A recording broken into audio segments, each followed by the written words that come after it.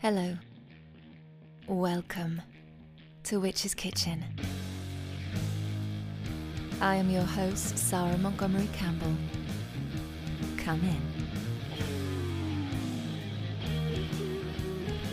So what are the things that we don't talk about? There's a lot, right? One of the things that you don't often hear talk of is dead babies. Those two words together, dead babies, that in itself kind of crashes into your nervous system. It could almost be considered an oxymoron. Babies are a symbol of life, hope, beginnings, innocence, the start of a journey, and death is the opposite. You don't hear people talk about dead babies because there's something in it that just seems to go against nature. But you know what? Dead babies come into this world every day. Every single day. There is nothing unnatural about stillbirth or perinatal death. It's incredibly common, more common than we would like to admit or that we care to realize. But we have to start talking about it, because the mothers and fathers who experience the loss, the death of a baby during pregnancy or in the early stages of life, they need to talk about it. They need to be heard. It's not fair to make them feel like they're living with a dirty secret that nobody wants to hear about. So in this space, we're going to talk about it.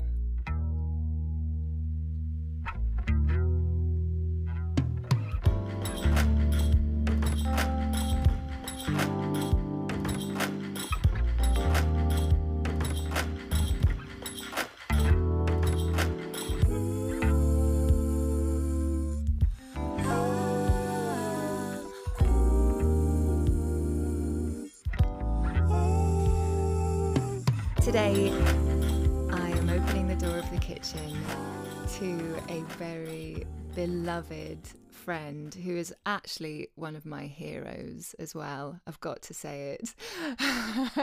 I have known Lauren Petrie since I was 11 years old. So, about 30 years, Lauren. And That's, giving our age away, thank you. yeah.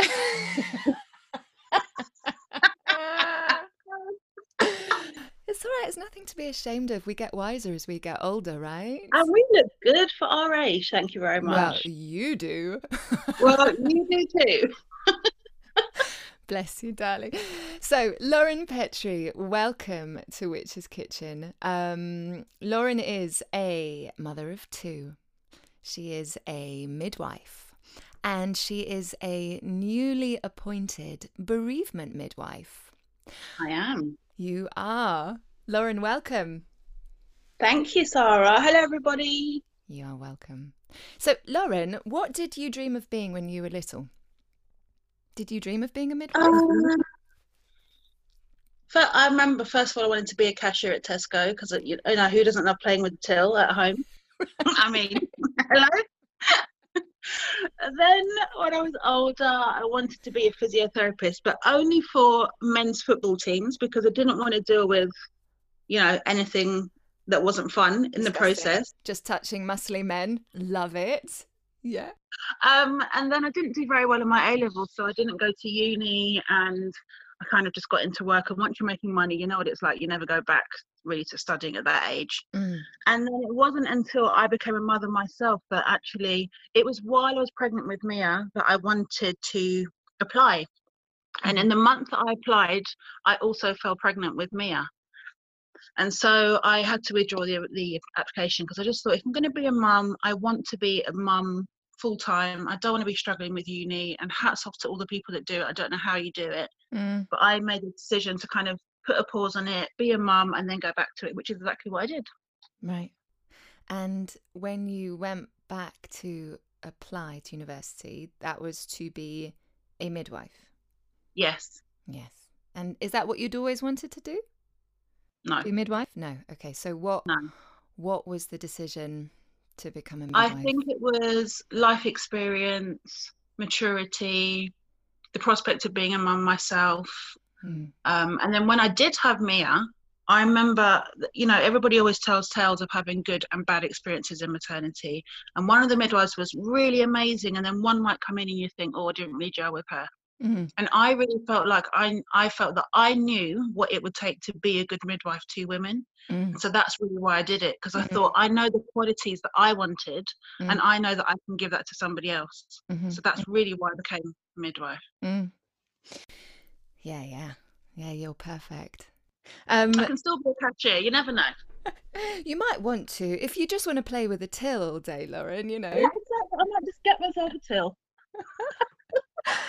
So listen, Mia was your first daughter, and your second beautiful baby is Jada. Jada, will you tell us about Jada, Lauren? So Jada, I was a complete surprise, and I got pregnant with her when Mia was about 6 years old.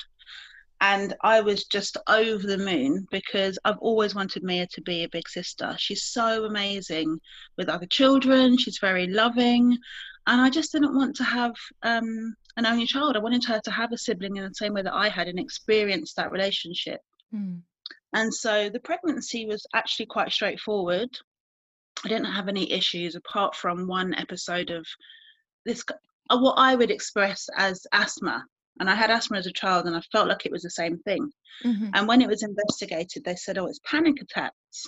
Oh, wow. And I thought, I know, it was really odd. And what was odd about it is that when they said it was panic attacks, I thought, okay, whatever, that's your diagnosis, whatever.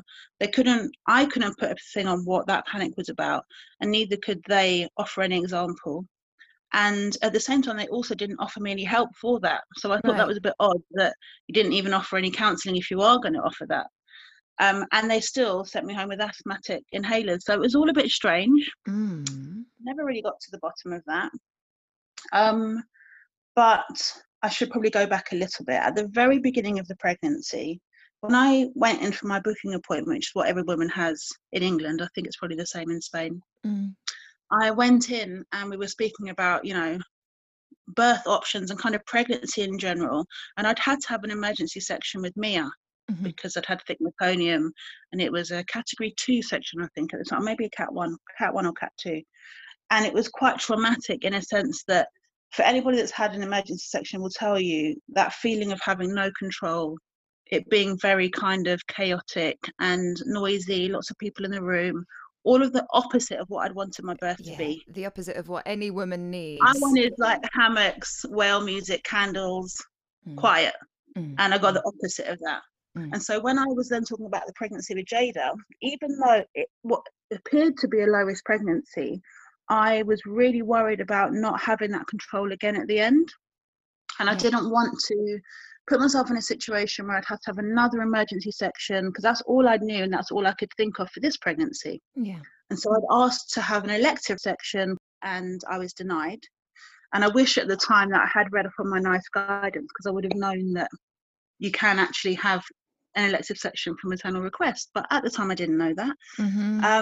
And when they asked me what's the reason that you want to have this, apart from all the reasons that I've already said, I also had this really ominous feeling about the pregnancy. And it was weird, because in my head I couldn't think where that thought had come from or why I was thinking like that. There was no indication for me to feel anything bad apart from my previous experience. And so the doctor said, and it was the doctor that I was having this conversation with, she said, there's no medical reason, you're fit and healthy. If you have a cesarean section this time, then you'll definitely have to have a cesarean next time. And we wouldn't even advise a third one anyway, which we all know is not advised. And so she kind of, I suppose, I know this doesn't sound very good, but she did kind of talk me out of it. She talked you down. So you wanted to program your C-section for when? For 40 weeks? If it's an elective, it's usually 39 weeks. And that's that was your choice. That's how you felt That was safe. what I wanted. Yeah. Okay. But the doctor, I think, tapped into the fact that I had wanted to have this before this natural birth, and she kind of talked me into wanting that again and saying, you know, you can have a VBAC, which is a vaginal birth after cesarean. Yeah. And I thought, you know what, maybe I should just go for it. Even though I was still feeling the way I was feeling, I still had this funny thought in the back of my head, but I thought, you know what, I owe it to myself as a mum to do that. I know that's a safe way of giving birth, healthier for the baby, better outcomes for both of us. So maybe I should just go with what the doctor's suggesting, which is what I ended up doing. So the pregnancy progressed, as I said. I had that weird thing with the asthmatic stroke, panic attack stroke. Don't know what that was. Which now, when we talk about it, maybe it still was that feeling. Who knows? And that was around, I think it was around 32 weeks that I had that. And I had to go into hospital and I was admitted. And I had a nebulizer and then I got sent home with the inhalers. And then after that, the pregnancy still progressed as normal. I went for my 40-week appointment with the midwife. So this is my due date. Yeah. And in England, when you get to that appointment, if there's obviously no signs of birth, then they will offer you an induction date. And at this point, I said, okay, I've gone the whole way through this. I've done everything you've wanted me to do. But if I'm going to be induced, I'd actually rather just have a section. Right. I don't want to do the induction because I got to 2 centimeters the last time. It was like what they call failure to progress, even though we all hate that word failure. Yeah. And so I just felt like I don't want to repeat that whole situation. It was awful having to do all the contractions, get to 2 centimeters, only turned up with the emergency section. I said, okay, if we're going to do it this time, I'm not doing an induction. I'm just going to go straight for the section. They said, fine. Okay. So the cesarean section was booked. The day that I wanted it wouldn't have fitted in with Mia's lifestyle because she had a very important Easter assembly. Okay. And she said, you can't go and have the cesarean section the day before because I want you to go to my assembly. Okay. So I said, okay, we'll do it the day after Easter assembly. Perfect. Yeah. Everybody's happy. Yeah. And that would have made me, I think, 41 plus 1. Okay. So still at term, not late. Still at term. Yeah, so now I am 41 plus 6 is the day of the Easter assembly. So we go to school, everything's fine in the morning. I'm kind of rushing around. I felt Jada kicking that morning because every morning Mia would come into my bed. She'd get into bed. As soon as she got in, Jada would start kicking. It's almost like she just knew that Mia was there. Yeah. So 5:30 that morning, as usual, Mia comes in, she starts kicking, fine, we all get up, have our breakfast, get on with our day. And I think in hindsight, when I think back, and obviously the baby movement is such a big issue with stillbirths and understanding baby movement and being aware of it. And I don't think that I was very tuned into it that morning because I was so distracted by this big Easter assembly and getting Mia to school on time. And knowing that I was going in for the section the next day, also thinking in my head all the things that I need to do today. Like the nesting was on 100, Zara. So we go to school, the assembly starts, assembly was beautiful. And then just towards the end, I start to feel contractions. So I'm sitting there in a hall full of people. Mia's like loving it, doing her bit on stage, and I could feel these contractions. I'm thinking, oh my God, what am I going to do? I can't just get up and walk out. She's going to kill me. She's going to kill me. And because it just started, I was thinking, oh, it's going to take forever anyway. Let me just chill. I'll watch the assembly and then I'll go and sort myself out, whatever the situation is. And then literally 5 minutes later, another contraction came, and that was. Having gone through birth already and knowing those early signs of labour, so that's actually quite quick now and I'm feeling it. So is this sooner on than I thought? And I caught eyes with one of the parents. I think she could see me kind of wincing a bit. And I said to her, I'm going to kind of sneak off. Just say to me that I had to go to the hospital. And then by the time I got to the car, they were literally coming every couple of minutes, and I was thinking, this is really odd. So I called my sister. Wow. And it was odd because at that point, when they're coming 2 or 3 minutes apart, you're usually in a lot of pain. You know, you're usually at the point where you're getting ready. And I wasn't at that point. They were coming frequently, but I didn't have any immense pain. So the whole situation to me was just a bit odd. I phoned my sister and she said, listen, you need to go and get checked. And I said, well, obviously, I'm just going to pack my bag and go to the hospital. So when I went into the hospital, I was still contracting, but I felt like they'd eased off a little bit by now. But because I was due to go and see the anaesthetic team anyway to discuss the section for the next day, I thought, let me just go and get checked anyway. I'll just go in a bit earlier. I went into the triage department, and midwife came over, did the usual checks, took my observations, said, okay, I'm going to listen in for the baby. And she used just a handheld sonic aid, we call them. Put the sonic aid on, and she couldn't find the heartbeat. And she said, okay, let me just go and get another machine. Sometimes they're a bit dodgy. And in her defense, sometimes they are. Because I've had one where the battery's not working, or it's had water inside it or something. Fair enough, she went and got another one. Yeah. And she came back with an actual, like a CTG machine this time, not the handheld Doppler, so that she could actually see with the transducer if she could pick anything up. And she said, oh, this one isn't working either. And when she said that, I thought, like, it's not that it's not working. Something isn't right. Yeah. And then 3 machines later, we still can't find a heartbeat. And at that point, I was thinking, please, can you just get somebody who tell me what's going on? Yeah, because it was just dragging on. I was thinking, this is ridiculous. And I felt like this is wasted time, because if something is wrong, I could be upstairs in the theatre having my baby whipped out of me by now. Yeah. And so she called a doctor. The doctor came in and again used the transducer, and she couldn't find a heartbeat. And she said, I'm really sorry, we can't locate the heartbeat here, but can we go to the scan department? Which again, I know this has happened to me before as well, because it might be the baby's lying in a funny position and we can't pick up the heartbeat, and we just need to confirm everything. And I said, that's fine. And I went off in a wheelchair, and in the back of my head I was thinking, what if something is wrong? But I never ever accepted that something actually could be wrong, if you see what I mean. I just thought, something's obviously not right, but they'll just bring the section forward and I'll just have her a bit earlier. That's genuinely what I thought they were going to tell me.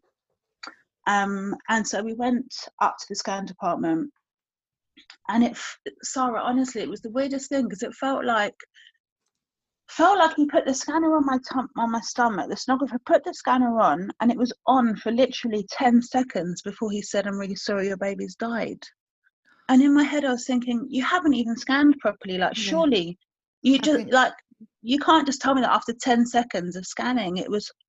I was so shocked. And it was like this moment from The Matrix. I remember as he was scanning, maybe part of me was scared of what he was going to tell me, because I was looking in the opposite direction to the screen. And any pregnant woman will tell you, when anybody's scanning you, you're looking at the screen because you want to see your baby. But something made me look the other way, and I don't know, maybe that was my subconscious saying something's gone wrong. And as he said the words, I'm really sorry, Miss Petrie, but your baby's died, it was like this delayed reaction, like my head spun, but my brain was still looking out the window. I could not compute what he said to me at all. And I just, the word that I always use to describe it is just an utter state of confusion. I didn't know what was going on. It had felt like such a short space of time that I've felt her kicking, got ready for school, gone in, started contractions, and then all of a sudden you're just telling me that she's died at 41 weeks. And then what they did is they took me to another room and they talked me through what was going to happen. And I said, okay, so can I just have a section, because I don't want to labour with her. I just want it to be done. I don't want it to be dragged out. And the doctor said, we wouldn't advise. She didn't say we can't. She said, we wouldn't advise you having a section because of all those previous reasons that the doctor had said before. You know, this has an implication for future pregnancy, which I understood. But in that moment, I don't really care about rationale and justification. I just want what I want, please. And it almost felt like they were being horrible by making me go through it. I felt like I was being punished for it almost. And so the doctor said, and also when you have a cesarean section, you have a scar. And so it's a reminder. That can be a reminder to you every day of what you've been through. And at the time I thought, well, I've already got a scar, so that's rubbish, because that doesn't make any difference to me, because whatever. And also, having gone through it 8 years later, you don't need a scar to remind you. A scar does not remind you that you've lost a baby. It lives with you every single day. It doesn't matter what type of delivery you've had.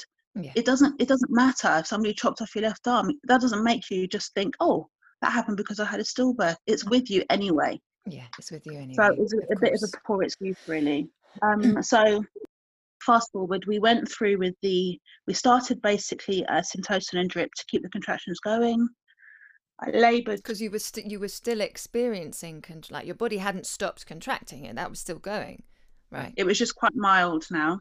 Yeah, maybe that was probably because of all the cortisol and adrenaline that was rushing through me. Just stopped whatever oxytocin was going on, and they just kind of calmed down. But because my contractions had started, the doctors felt it was appropriate to just start that kind of augmentation process. So my mum came to the hospital, and the first thing she said when she walked in, and I'll never forget it, was she walked in and she said, things like this just don't happen to our family. And sorry, you know my family so well, like I do. things like that don't happen to my family. They haven't ever happened. And I turned to her and I said, but Mum, these things do happen, but nobody talks about it. Yeah, exactly. And that's the issue. A lot of families go through this, but we just don't talk about it. So everybody thinks, oh, this will never happen to us, and your mind doesn't even allow you to go there, because it's not something that we're generally aware of enough. Like in the last couple of years, I think we have become more, but at that time, no, it just wasn't something you spoke about. And even antenatally, it isn't something that we speak about with women. We speak about monitoring baby movements, but we never really say why. Do you know what I mean? Exactly, yeah. It's a sign of baby being healthy, but actually it's also a sign of, if they're decreasing, that something is quite ominous is going on. And it's like we're afraid to talk about it. Yeah. So it was, and anyway, so we carried on. I had 7 people in the room with me, which is, some people are going to think that is crazy, but it was me, my sister, my best friend Felicia, Jada's dad. 7 people that you had chosen to be there. Yeah. Wow. Okay, then that's good. His dad, her dad, his son, his mum, and my other best friend Earl, who was popped in and out to bring us food and drinks and things. Bless him. Yeah. And so there was a lot of people in the room, and then they left at the point when I was getting ready to push. Okay. I said, when I'm pushing, I don't want anybody in the room other than me, Hal, and the midwife. Yeah. And when I was pushing, I remember saying, I just want it to be, it was almost like I was going back to what I wanted my original birth to be. That's beautiful. Quiet. Yeah. I want it to be dark. I don't want any bright lights. I don't want any doctors in the room. I just want it to be minimal people. And so we were doing it. And then at the point where I was pushing, I remember I was on all fours. And I remember thinking, why am I doing this? Why am I pushing? And why am I going to put myself through all this pain to get nothing at the end of it? And all my motivation to push just literally left me. It was like I just gave up. I was like, I'm not doing it. I've got nothing to push for. No, I've got no prize at the end of it. I've got no guess. Oh, is it a girl? Is it a boy? Nothing. And the midwife, I don't remember what she said to me, but she basically just got me back to where I needed to be. And I turned over, so I was now in semi-recumbent. And I almost felt like I did that because I knew at that point that this wasn't a normal delivery and I wasn't going to get the baby at the end. So why was I trying to make it like how I'd wanted it to be, this perfect birth? I kind of just gave up, turned over, and I really went for it. And she said, and I could feel, that ring of fire. I could feel it. Oh my God. And she said to me, Lauren, and as a midwife, this was very good on her part, but she said to me, listen, if you don't really give it everything, I'm going to have to call the doctor in, because she knew that was the thing that I didn't want. Right. And I looked her in the face and I just gave the biggest push ever, and then she was born. Because I was adamant that I didn't want to have an instrumental or anything like that. I wanted it to be just about me and her. Yeah. And now when I look back at it, I'm so grateful for that doctor for saying to me, no, you shouldn't have the section and you should do it naturally, because now I've experienced natural birth. And yes, it wasn't the prize that I wanted at the end of it, but it was a different kind of prize. And she's the only person in the world, or baby, that's given me that experience of the experience that I really always wanted. So I feel like that was like a little gift from her to me, to be and for us to be able to do that together. That's amazing. That makes me sad. Oh, darling. Yeah. Yeah, and the whole way through the labour, and whenever people, because I obviously do teaching now about bereavement care, and people always say to me during the labour, what kind of things can you do for the woman? And it's really difficult, because when I was in labour, I kept flitting through these moments of being really confused. Like, I thought I was having a baby and I was in labour, and I was like almost happy. And then other moments of being like completely on the floor, crying my eyes out in total despair, because it was like a flashback, like a kick in the stomach of somebody saying, no, your baby's died. And you're reminded, because they're not listening to the heartbeat. So you're like, oh, why can't I hear the heartbeat? And then you think, oh, okay, she's died. So yeah, it was awful. And I always say to people, don't ever assume that whatever you're walking into in that room is going to be what you expect it to be. Because people are so confused, and they react differently to grief, and you don't know what you're going to walk into. I remember at one point I was even laughing with the midwife about something, and I look back and I think, if somebody walked into that room knowing they were coming into a room with a woman who's been told her baby's died, and they saw me laughing, what would they think? Do you know what I mean? Oh, but don't judge yourself. I mean, and you can't judge yourself, but I think that's why I tell people, when you walk in, expect the unexpected, because you never know how that woman and that family are going to be reacting to it. It's impossible to know. Yeah. There were some really good things that happened, and there were some really bad things. And so in my previous job, I used to monitor standards of care for elderly people. So Jada had been born, and this is where that kind of weird confusion comes in, because I remember her dad was holding her, and she had this little trickle of blood come out of her nostril. And obviously any parent that sees that would be freaking out if that was a live baby. But even though I'd known that she was dead and she was sitting in front of me, I said to him to wipe it away, almost like it was just a bit of a runny nose. A little, yeah. It was really, it was just the most surreal experience to know that she was dead, but in my head thinking that she wasn't dead, but looking at her knowing that she is. It was just awful. And there were moments when I thought I saw her chest moving, but it wasn't. And even my mum said, I'm sure I can see her chest moving. And I said, Mum, it isn't. It's just that you want it to be. Yeah. Because she was cold. There was no movement. So you stayed, she was with you, you stayed with her once she was born? Yeah, for 10 hours we stayed together. For 10 hours? Yeah. They don't really put a limit on how long you can stay with your baby. But when I'm doing a delivery and the baby's died, you never rush a woman to say, okay, we need to take the baby here, or we need to do this with you. You give the woman as much time as she needs. But there does come a point where you kind of have to help somebody get over that hurdle to start making moves, because the baby can deteriorate so badly. Right. And then the parents are left with that vision. And I remember feeling like that. I can remember about 9.5 hours looking at her, and she looked completely different to how she had when she was actually born. When she started to change, and she was changing colour, and she got puffy, and she didn't look how she had when she was born, I knew in myself that was the time for us to go. Right. And I said, but I don't want to leave before her, so please can you take her before I leave. It was almost like a protection thing, like as a mum, where you wouldn't just leave your child behind in a room somewhere. Do you know what I mean? Exactly. It was the same kind of feeling, like you need to take her, and then when you've taken her and I know that she's okay, then I can leave. So that was in those. Sorry, go on, Sarah. I was just going to say, it sounds like a really organic way to, like, rather than putting a time limit on things, just allowing yourself to be with your baby and wait for the natural signs and to listen to your intuition about when is the right time. Nobody telling you when the right time is. And nobody can tell you that. As a healthcare professional, I cannot come and say to somebody, right, Sarah, it's time for you to go now. No, this is the most horrific thing that can happen to a family. Why do we have the right to tell them when is the right time to go? That's not for us to do that. And people react differently. Some people will say, I want to give birth, I want you to take the baby away, and I don't want to see the baby again. Some people will say, after 2 hours, okay, I'm ready to go now. Some people at 12, 18 are still sitting there, and it's at that point that you have to kind of say, okay, let's talk about the next steps, because you have to kind of help to move them on a little bit, but not force it upon them. And I was so grateful that I never felt like I was forced to do that.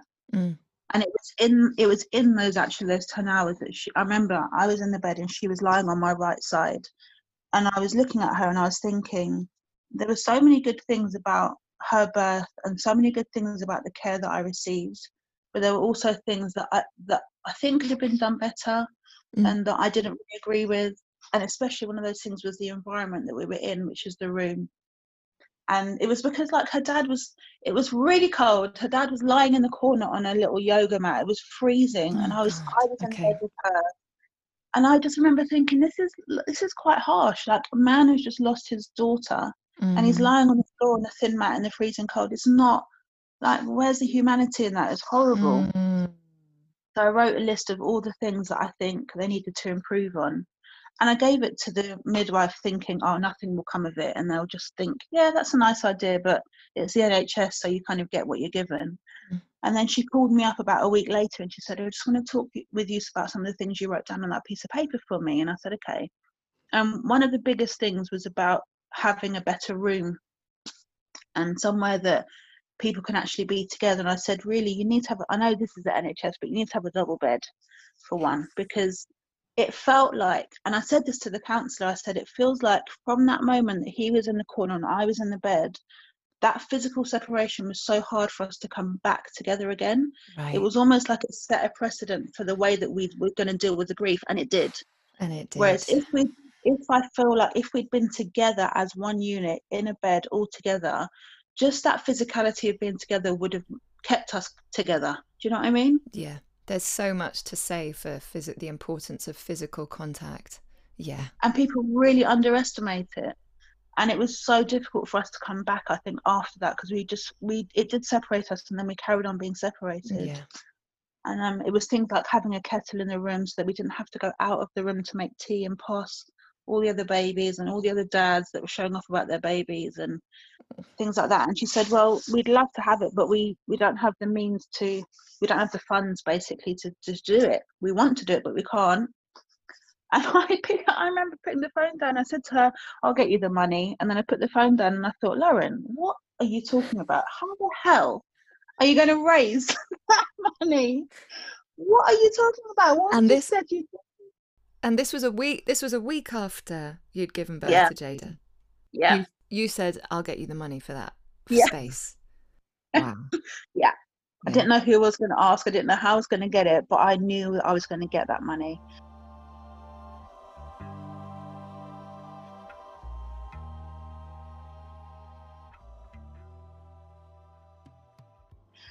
And then two of the mums from school, who are really good friends of mine, Sophie and Ingrid, they said, listen, why don't we, I'd been speaking to them about it, and they said, well, why don't we raise the money?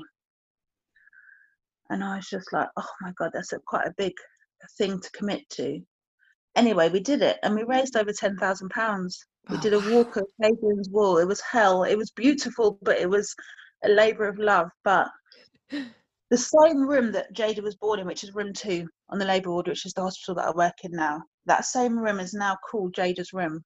And so we transformed it. It's got a double bed, it's got a kettle, its own ensuite bathroom, it's got sofa, reclining chair for other family members as well. It's got a microwave and a fridge so family can bring you in food, because that's one thing that families, they can't help you, but the one thing they can do is bring you things like that, a bit of comfort. So it's got all those things. And so, yeah, we did it in the end. God, Lauren, that's so powerful. I knew that Jada's room had been created, but I did not know nobody knows. That's actually where you gave birth to Jada. Yeah. No. That's And I amazing. never ever thought they'd call it Jada's room. I just thought I'd raise the money, they'd open some kind of room, and that would be the end of it. I thought they'd call it, I don't know, the Dove Suite or some kind of name. And so when I actually went to the hospital, I didn't know it was called Jada's room until I saw that plaque on the door. And I was blown away. And it was in that moment that I really understood how important it is for her to have a legacy, and how important it is when your child has died for them to still make their mark on the earth. Yes, they're not here, but they can still contribute. Yeah. And she has contributed massively now to this. So And much. I just didn't realize how important it was until that moment. God, I've got goosebumps. Oh, God. I'm trying not to cry, trust me. You can cry. Yeah, I'm trying not to cry either. You can cry.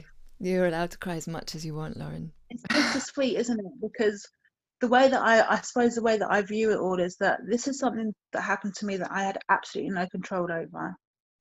We had a full post-mortem for her as well, and they couldn't find a reason as to why she died.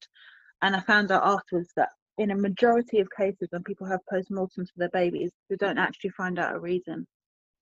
And so in a way, it was weird, because while I was waiting for those results, I kept saying to the counsellor, I just need a reason. Just need someone to give me a reason or a rationale as to why this has happened, because she was fine and I was fine the whole pregnancy. And then literally, I went into the appointment with the doctor who I absolutely love. Her name's Bryony Jones. He sat me down and she does kind of aftercare for parents whose babies have died. And she sat me down and she says, I'm really sorry. I know you really wanted an answer from this post-mortem, but unfortunately they haven't been able to come up with a reason as to why this has happened. And I'll never forget this. I literally slumped back in the chair, and I think she thought I was probably going to burst into tears or start kicking off or something. I sat back and I said, oh my God, it's literally like I've just had this weird epiphany that actually that's probably the best news you could have given me. Wow. Because had you given me a reason, I would have then been able to blame somebody. And I don't want to live with blame. I don't want to blame myself. I don't want to blame the sonographer. I don't want to blame the midwife or the doctor or anybody at any point in my pregnancy. I don't want to live with that. So the fact that you can tell me there's no reason, actually, in terms of my going forward, is healthier for me. It's not for everybody, but it was what I realized that I needed to hear, because then I didn't have any guilt and there was no blame. It was just something that happened that was beyond anybody's control. It was beyond control. Wow.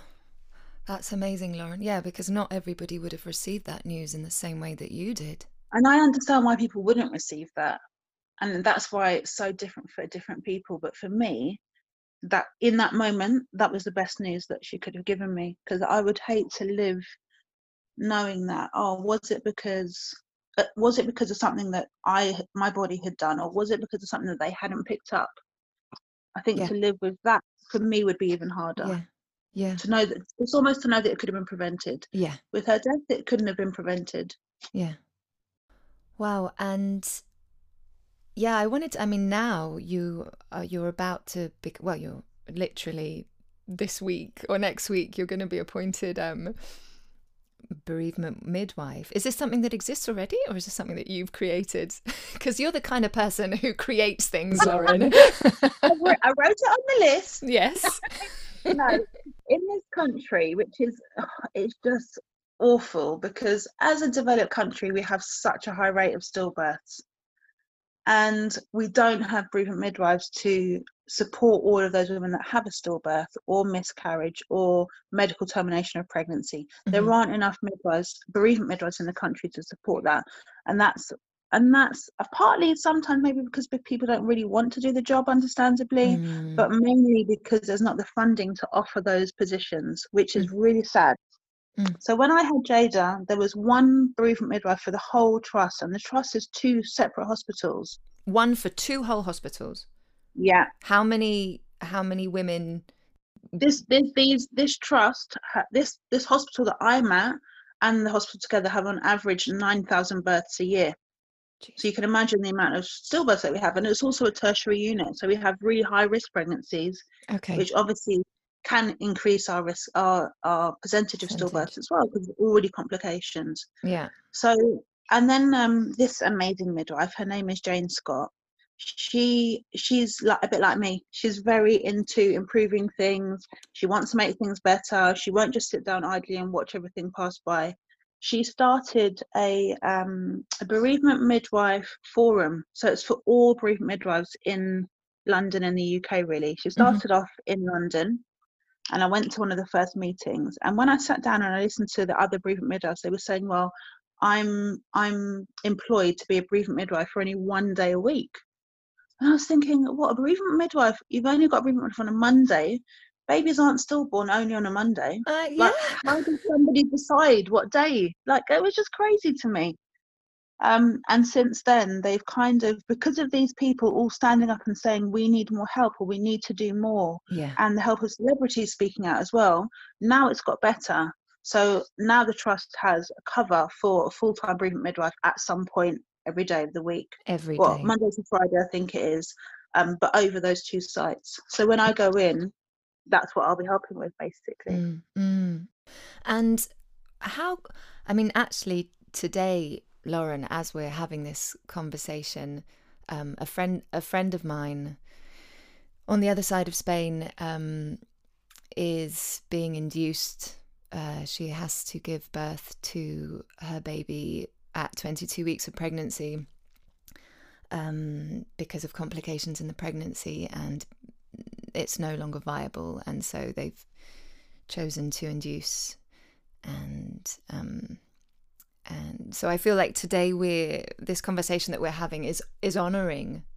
It's an honour of that friend and her family, and we're honouring every single woman who and acknowledging. It's the acknowledgement that's so important. And when people use this word loss a lot in terms of baby death, and for a while I used it a lot, so I think that's all I was shown. But there's so many parents out there that say, my baby isn't lost, my baby has actually died. And exactly. you need to have that recognition. So I'm glad that you're doing this for your friend, and because it's acknowledging that for her. Yeah, we need to be able to talk about this. We need to say, yeah, babies die. Yeah. It's not a taboo. It happens every day. Babies do die, either before they have reached, they've come to the end of those 9 months, or just after, and you know, you work as a midwife. How often, like, can you give us an idea, Lauren? Because I think there are a lot of people who aren't aware of how normal it is for perinatal death to occur. But it is quite a high number, especially in the UK. In my hospital, personally, sometimes we've had a week where we've had 6 stillbirths in a week. Wow. Sometimes, and that's a lot. Significant. It is significant. 1 every day.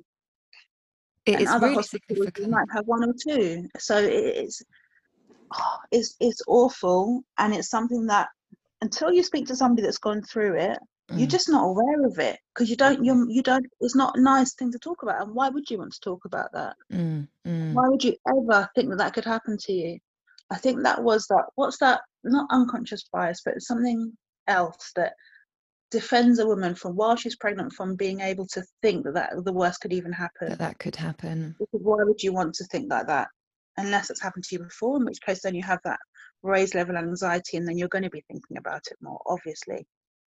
When I work as a doula, and I give the doula contract to the couples that I'm going to be working with, I have this inner conflict, because I put in the contract, I put a section about perinatal death. You know, if baby dies, I'm still your doula. I'm still going to support you. I'm not going to disappear because I'm just a birth doula. And then I realized, like, I put it in there, and then I took it out, and then I put it back in, and then I took it out, because I suddenly thought, actually, it's hard to know, isn't it? How is this, just reading this little snippet, how is this going to affect the pregnant mother, you know? Do you know what I think it's about? I think it's about giving people the information. So, yeah, it's a very difficult conversation to have, and it's not something that you can force on somebody in that moment. Like, okay, we're going to talk about this right now, because actually she might not be in the right mood or frame of mind to talk about that. But I think if you, it's about signposting people. So when we're giving antenatal care, we say, okay, this is information about breastfeeding, BFI with UNICEF. This is information about if you have to be induced. This is information about baby's movements and the consequences of that. And when baby becomes ill, this is information about that. So you're giving those people the information, and that's the most you can do, I think. Because it has to be up to the woman. She's in control of her own pregnancy. She's got to be in control of her own thoughts and mind as well. Yeah. It's up to her to know when is the right time for her to think about those things, as long as she is given the information to do that at some point. I think it's when we withdraw and we don't give any information because we don't want to talk about it at all. That's the completely wrong thing to do. So in a contract, is it a bad thing to do? I don't think it is, so, because that's almost like you giving that little invite to know, let's explore this so that you're aware of these things, but know that I'm here when you do want to talk about it or something goes wrong. Yeah, it's just kind of allowing that space and allowing that option.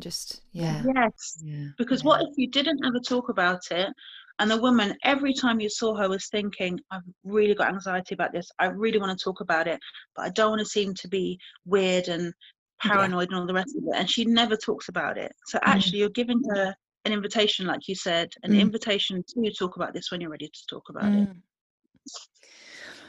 I'll put it back in the contract then. Thanks, Lauren. With a little note, when you are ready to talk about this. Yeah, we can, and if you don't want to, that's also fine.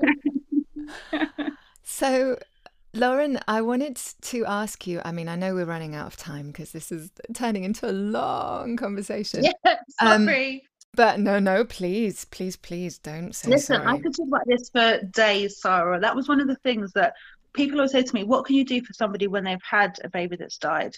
And obviously it's different for everybody, but I just needed to talk about her. That's all I needed to do. This is what I was going to ask. Oh, well, there you go. I just read your mind. This is exactly what I was going to ask, because I remember I didn't see you when this happened. You know, you were in London, I was in Madrid. I didn't see you for a while. And then I think maybe I saw you about 6 months later, and I had no idea, Lauren, what to say or do. I had no idea. And you, so courageously, you said to me directly, Sarah, do you want to see a photo of Jada? And I said, yes, I do. Yeah, because by that point, I'd realised that it was kind of twofold. First of all, I had to protect myself and my feelings. And my counsellor said to me, you have to be true to yourself. If you want to talk about her, then you talk about her. If you want to show someone a picture, because that's a normal thing to do. I still had a baby and you haven't seen her. Yeah. I still want to show you what she looked like. Yeah. I still want the world to see what she looked like, because in my head she existed, and she did. She did. She does exist. Of course she does. Yeah. Why wouldn't I want to share that with anybody? So that was the first reason why I showed you that. And the second reason was that I was aware that people were kind of tiptoeing around me, not knowing whether or not they should ask about it, should they talk about it, should they ask to see her. So I could kind of preempt that, knowing you the way I do, why wouldn't Sarah want to see a picture of her? That's something that's so precious. Why wouldn't she want to see that? So that was the reason. Thank you.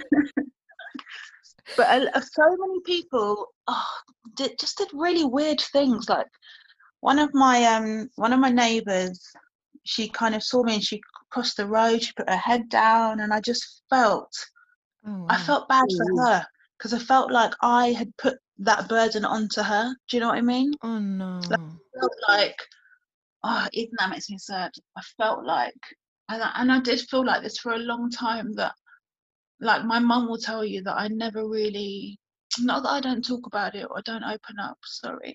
It's all right, darling. But I think that I didn't openly talk about it to people that were really close to me, because I didn't want to burden them with my own grief. I didn't want to make my mum feel sad, knowing how I was really feeling. And so I didn't go deep with her. Like, she would say to me, how are you? I'd be like, yeah, I'm okay, I'm getting on with it. But I would never get into a conversation, because I knew that if I told her how I was really feeling, it would really kill her as well. And so when I saw people acting that way towards me, it would really break my heart, because I would feel like I've caused that pain for them indirectly through her dying. And so sometimes that's why I would put on a brave face, and sometimes I would just shut away, because I'd think, no, I need to deal with this, but I don't want to burden anybody with it, so let me just shut myself away for a little bit. Oh, Lauren. Sorry, I've lost track of what I was That's totally okay. saying. No.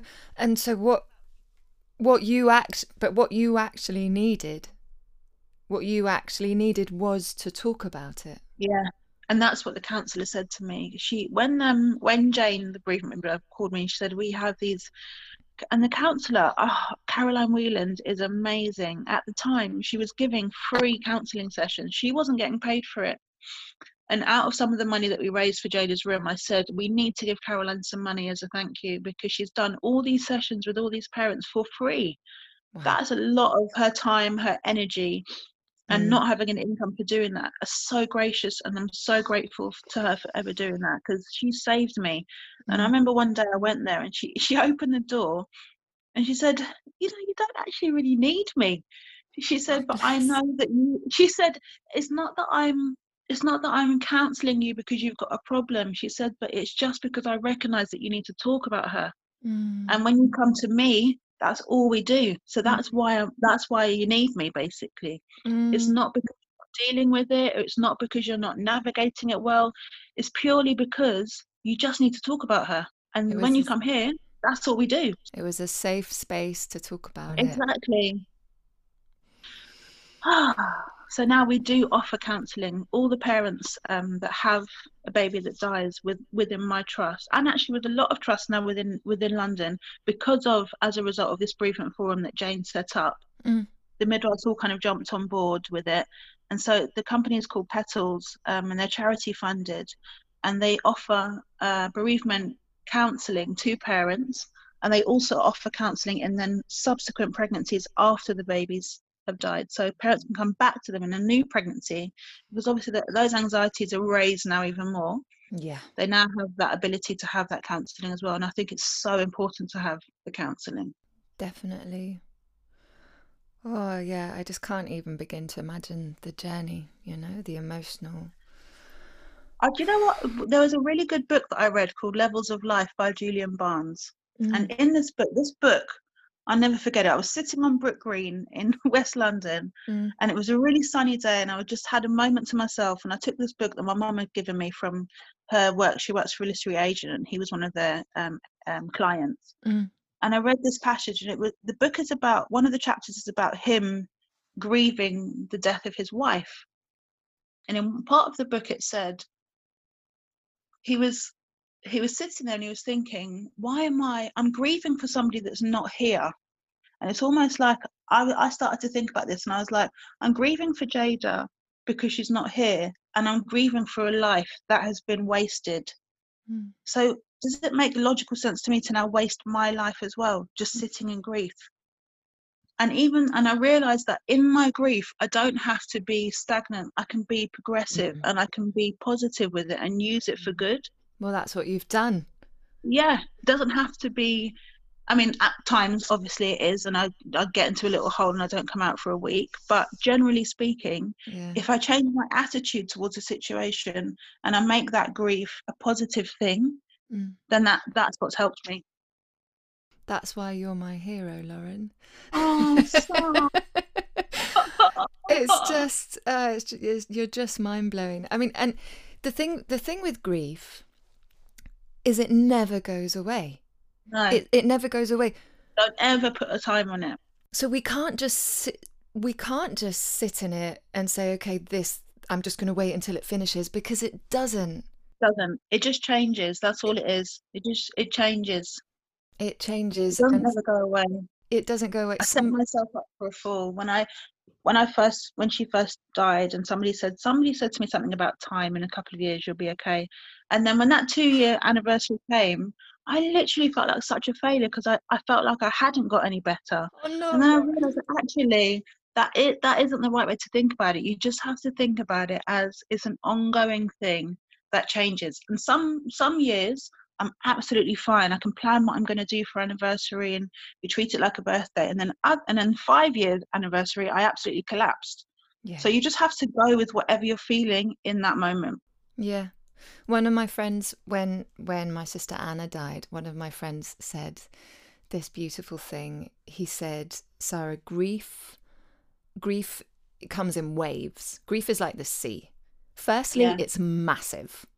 Firstly, it's huge. Secondly, it has waves, and sometimes the waves are massive big storm waves, and they keep coming and they keep coming and they crash down on you and you can't breathe and it's so intense and there's nothing else. And then other times it's just soft. The sea is calm and the soft is gentle, and you can keep going and you can navigate, and you never know when another big wave is hell of a wave is going to come back and crash down on you, and that is just what it is. And it's horrible to think like that, isn't it? That out of nowhere something can just come and overtake you. But the way that I deal with that now is, like my counsellor said, deal with every moment as it is. Don't preempt and think, she said, yes, you can make plans, you can do whatever else, but in that time when it happens, just think, I'm just going to ride it. This is what's happening. I'm just going to get on with it. And not trying to force yourself out of it or force yourself in it. Just be what it is. Exactly. Allow it. We have because that's part of the process, isn't it? Allowing you to go through all those emotions. That's part of the process, unfortunately. I feel like as a society, well, as a Western, well, as a Western, in this European society, we've got a lot of work to do around grief, like around accepting it and integrating it and not separating it from life. Yes. Because death and hiding it away. Because death is a part of life, and then they're not two separate things. Like, if we're grieving, it doesn't mean that we have to cut off everything else that's going on in our lives. No, we need to find a way to balance them both. To balance them, to integrate them both, and allow these two things to coexist. Because that is the nature of life and death. They coexist. Oh, Lauren, thank you so much for sharing your story. Do you know what I'd love you to do on another podcast on, Sarah, is a dad's perspective of it. Okay. Because dads, it's a well-known fact that dads do not talk about stillbirth. There's not much awareness about the dad's feelings. And it would be interesting to have a bit more of awareness raised for dads, I think, and for grandparents and the people. There's so much awareness about mothers and stillbirth, but we don't really talk about extended family members, other children, or dads or grandparents, aunties, best friends that have actually gone through it all as well. Everybody's grieved that baby. Do you know what I mean? It's not just me. Oh, Laura, and that just shows what a big heart you have. Thank you so much for actually bringing that into the space. Yeah, you're right. We need to talk with dads. Dads need to be able to share what they're experiencing as well. And like you say, all the other members of the family. This is the other thing, isn't it? Grief is everybody. It's a how do I want to say this? Everybody connects with it. It's not something that happens to one person. It's shared. It's a shared experience, even though everybody has their individual experience of that grief. Like, it affects everybody. Thank you for naming that, Lauren. Thank you. Okay. I have a dad. He just popped into my head. I might ask him. There you go. There you go.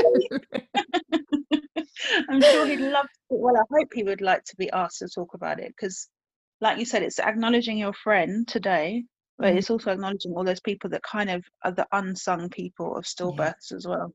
Yeah. Oh, darling. Let's call it a day, shall we? We cry anymore. Oh, bless you. And I hope your friend's okay. Yeah. Well, it's not going to be okay. Let's be honest about it. But I hope that she finds a way to be okay. That's what I mean. she has a lot of emotional tools, and she's very in contact with her own needs. So she's already kind of briefed us all on what she thinks she needs and how that may change. And so we're all just there, like, ready. If she needs us, she needs us. If she doesn't, she doesn't. If she wants to talk. And you know what? That's the best thing. That's exactly what my friends did to me.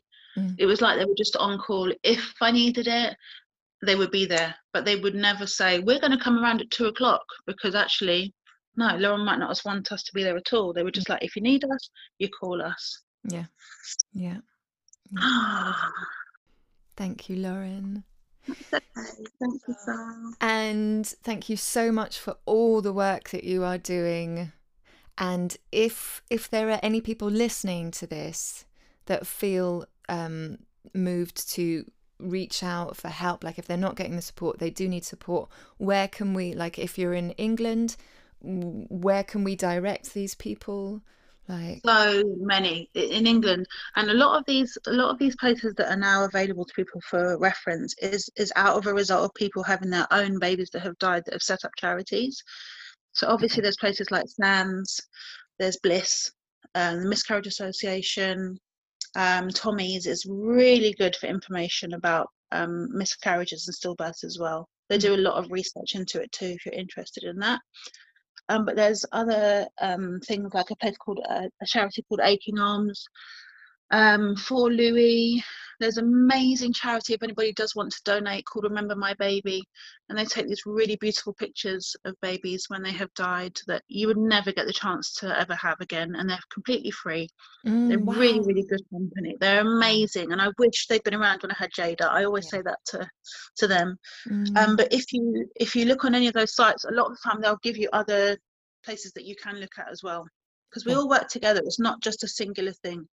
SANS will always give you other places that you can go to as well. Okay, it's a connected support network. Yeah. Great. Okay, and for anybody who's listening who's based in Madrid, there is an association called Uma Manita.